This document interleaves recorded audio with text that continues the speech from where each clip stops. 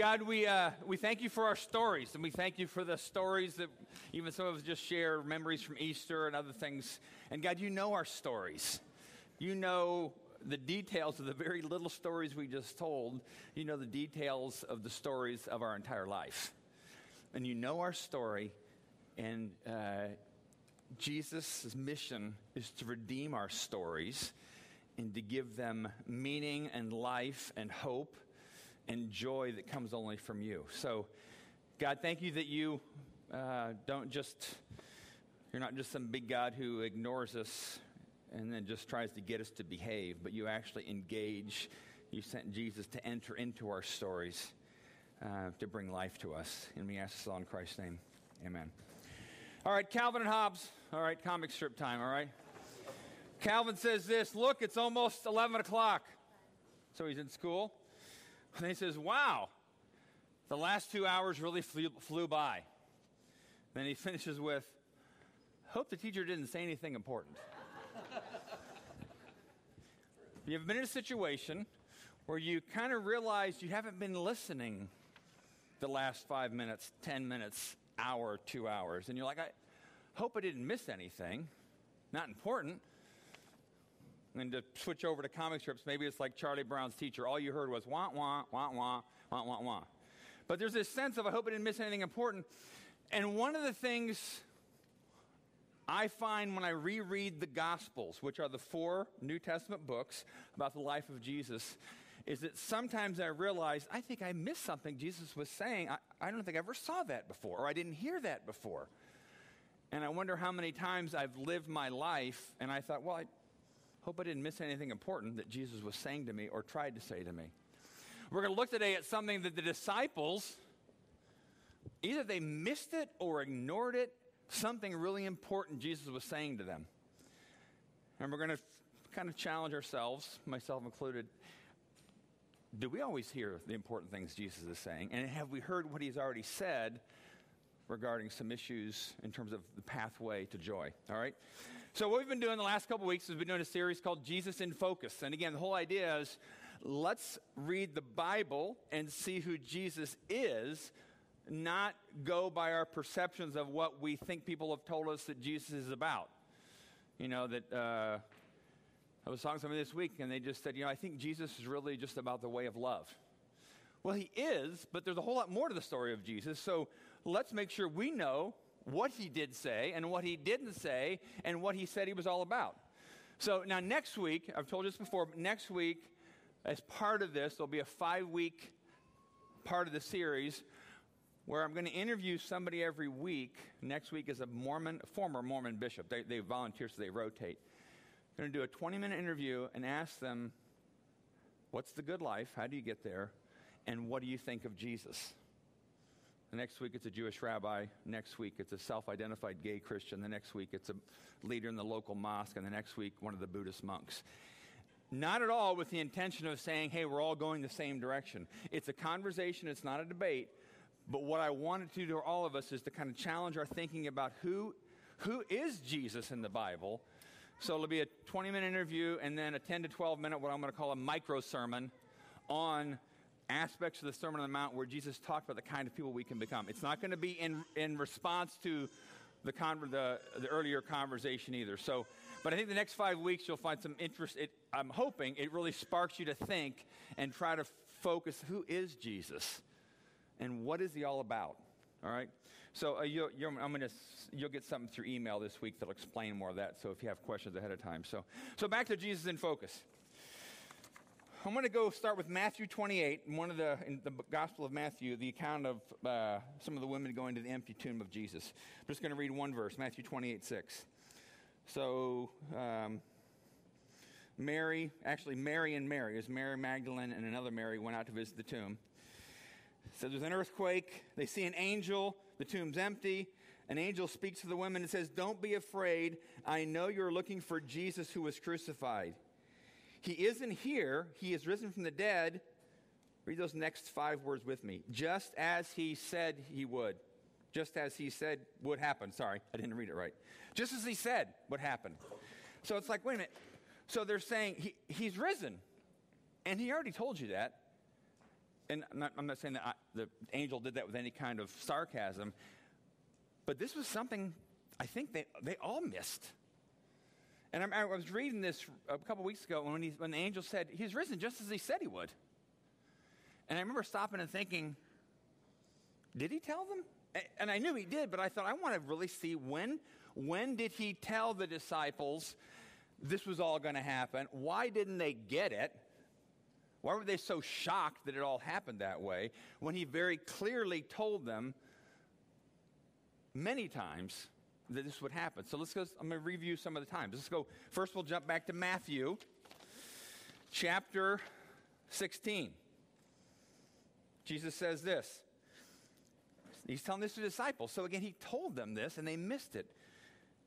He said he would suffer many terrible things at the hands of the elders, the leading priests, and the teachers of religious law. He would be killed, but on the third day, he'd be raised from the dead. So Jesus told the disciples that. Now, in that situation, you know what happened? So Jesus is telling the disciples, I'm going to be handed over to the chief priests. I'm going to be crucified, but I'm going to raise from the dead. Peter's reaction, that's all we read from this passage. Peter's reaction was, the scripture said he reprimanded Jesus. No!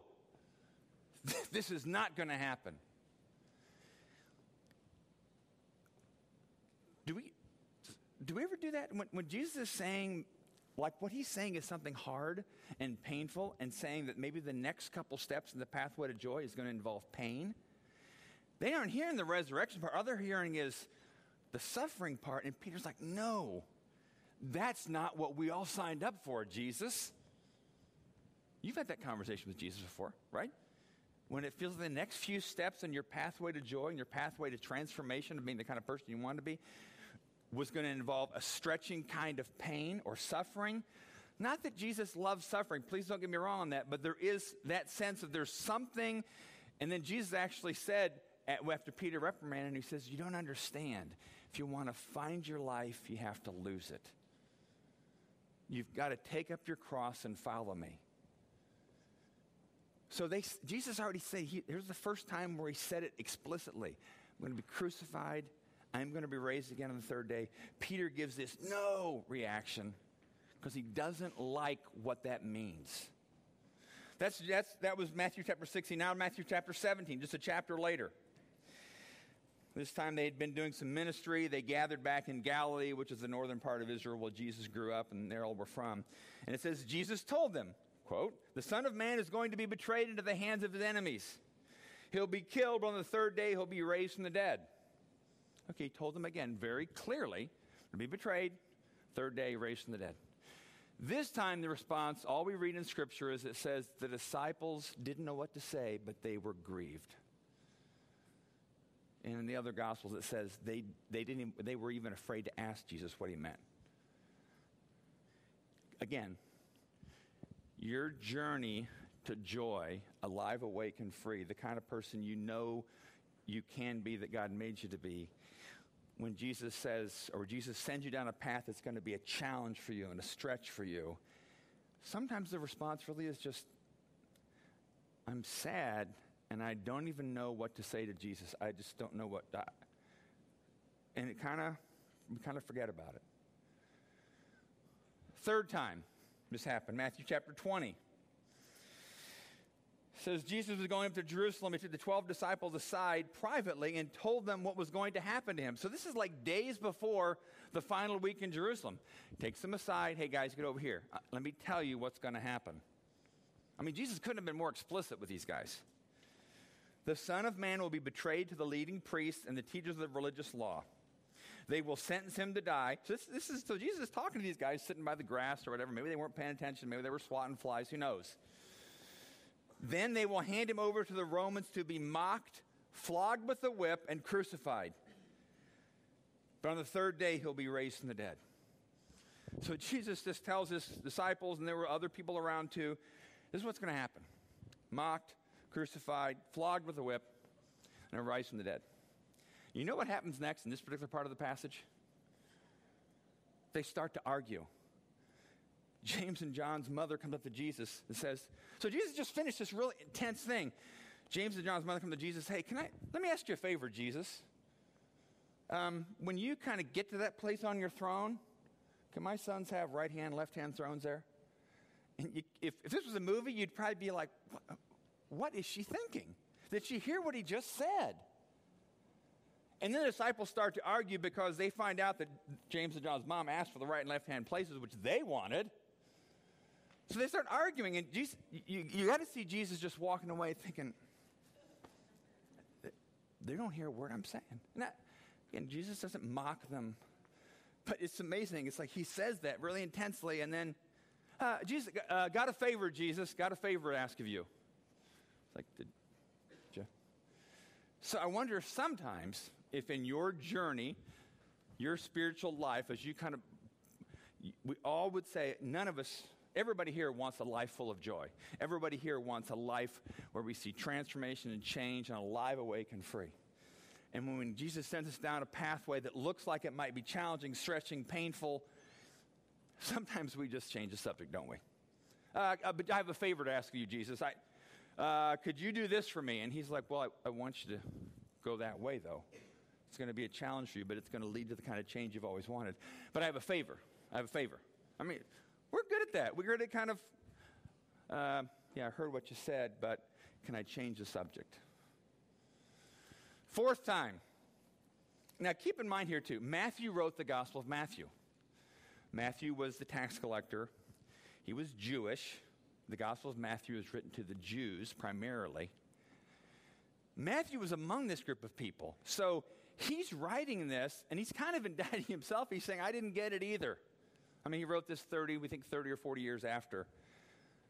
But as he's recounting it, he's probably remembering, how did we miss all that? So if anything, Matthew's really making himself look bad. And then people who would say, well, the gospel writers just changed the story to make it sound like Jesus rose from the dead, and they inserted all these quotes in there. It's like, why in the world would Matthew write a story that makes him look like a dim-witted, dull-minded person? Because they were, in a sense, spiritually. So in a weird kind of way that gives more validity, I think, to Scripture, because they don't make themselves look good. So in the last, Matthew chapter 26, this is actually on the way during the week of his crucifixion. Matthew 26, on the way, Jesus told them, tonight, this is actually Thursday, the night of his betrayal. Tonight, all of you will desert me, for the Scripture says God will strike the shepherd and the sheep of the flock will be scattered. But after I've been raised from the dead, I will go on ahead of you to Galilee to meet you there. Here it's Thursday night, and he's telling them, this is going to happen to me, but I'm going to raise from the dead. I'll meet you in Galilee. I'll see you there on Sunday. I mean, he couldn't have said it any clearer. And then what is Peter? Peter says, well, if anybody else deserts you, I won't desert you. In other words, if it's going to have to happen, if we're going to have to go down this pathway of rejection and suffering of pain, I'm in. Let's go. And then when the first kind of steps of suffering and pain and rejection hit Peter, he's like, I'm out. I've done that. Have you ever done that? Where you have this sense of, I'll do it. And then you kind of step into what is going to be a painful situation. And you're like, maybe I'm not really in.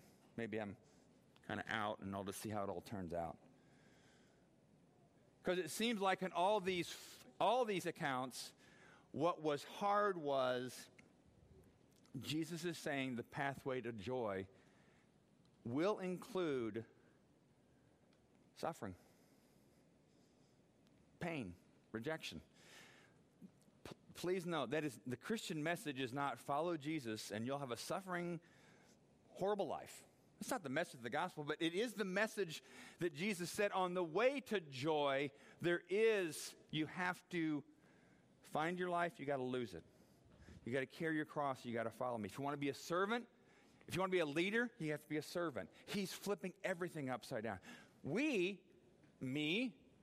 I just want life change. I want to go straight to the tomb. Can we skip the cross, please? Why do we have to? I mean, I've had people actually tell me this.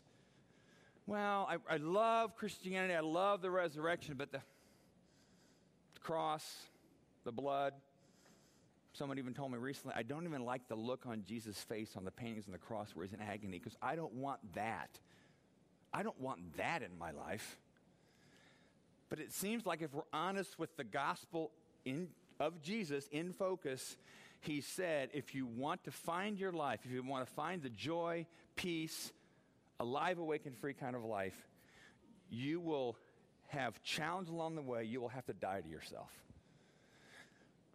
Now, I mentioned this last week. Last week, which was the week, I talked about the week before Jesus' crucifixion, when he flipped the tables. Go to the next one now there, Stephanie. It was a week of disruption. Remember, he flipped the tables over the first day of the week on Monday, and the whole week of his last week of his life, round one, he was arguing with the Pharisees. He was disrupting everybody's religious carts, tipping everything over. And one of the points I made last week was, maybe the principle here is disruption precedes resurrection. You want to see your life be this fully alive kind of thing that Jesus talks about? Jesus will have to disrupt some things to get there. This week, maybe the principle is discomfort. And discomfort, almost too soft a word. It just had the dis in the front of it, so it kind of worked. But I'll say extreme discomfort. Because Jesus says, if you want to follow me, if you want that kind of life, there will be discomfort, stretching, pain, suffering. He even says, you may even be persecuted because of me. But both situations, if Jesus has to disrupt your life or allow discomfort in your life for the sake of refining you and making you to that alive, awakened, free person you know he wants you to be, then you have to make that decision. Do you want the resurrection and all that Jesus himself said is included in that? Or do you just want the resurrection and you want to skirt around the suffering, the whipping, the cross? I just want the resurrection, please. Can I just have that? Can I just have new life, happy life, joyful life? Do I have to have stretching and discomfort and disruption? And Jesus would say, well, you can't have both. If you want life and you want me to do it for you, you've got to let me do it the way I'm going to do it. Now, let's go back to the Matthew 28 passage. Angels just told Mary and Mary, just as Jesus said would happen, he rose from the dead. And they're kind of now thinking, oh, he did say this. And then it says this was happened next. The woman ran quickly from the tomb. They were very frightened, but also filled with, read those two words with me, great joy. How many of you, don't raise your hands, would say that characterizes your life? Great joy. I live a life of great joy. If we're all honest, most would say, well, we'd love that to be true of us, and there's bits and pieces of times where we have a lot of joy. But as a whole, it seems like that seems to be what Jesus says. This is how we should be living. Our joy should be a huge part of our lives. Not fakey joy, not like, hi, I'm happy in Jesus, not the plastic smile joy, but the joy that no matter what happens to me, I have a sense of peace and contentment and joy in my life. Paul writes about being joyful when he's in prison. It's like, where do I get that kind of joy? Because Jesus never promised he's going to take away distractions or pain, or he's not going to take away, you're going to have kids that walk away from the Lord, you're going to have sickness in your life. Christians get cancer as much as non-Christians get cancer. Jesus never said, you follow me, all those things go away. He says, if you follow me, I'll give you joy in the midst of that kind of situation. I'll give you joy. I'll give you peace. Actually, in the gospel, in Hebrews chapter 12, the writer says, we fix our eyes on Jesus, who for the joy set before him endured the cross. For the joy set before him, he endured the cross. Paul in Philippians says, I want to know Christ and the power of his resurrection. Okay, can we just stop the sentence there? We'd love to. This is what Paul goes on to say. And the fellowship of sharing in his sufferings. Can I have the first clause and not the second? If you're honest with Jesus in focus in the Bible, no, you can't. If you want to say, I want the power of the resurrection in my life, you have to say, and I'm willing to go through the fellowship of sharing in his sufferings. Now, here's how I want to close today. I heard a song yesterday, piano solo, and I'm going to play it for you. I'm not playing it for you. It's going to be on a recording. And when I listened to this song, it made me think of joy. And the song is called All of Me, and the sense is I'm giving all of me to this song. But I want you to listen to the song, because I think what happens is when you read these passages about the suffering of Jesus or carry your cross, we kind of hear the background music is bum bum ba bum ba bum ba. We're like, that's whoopee Christianity.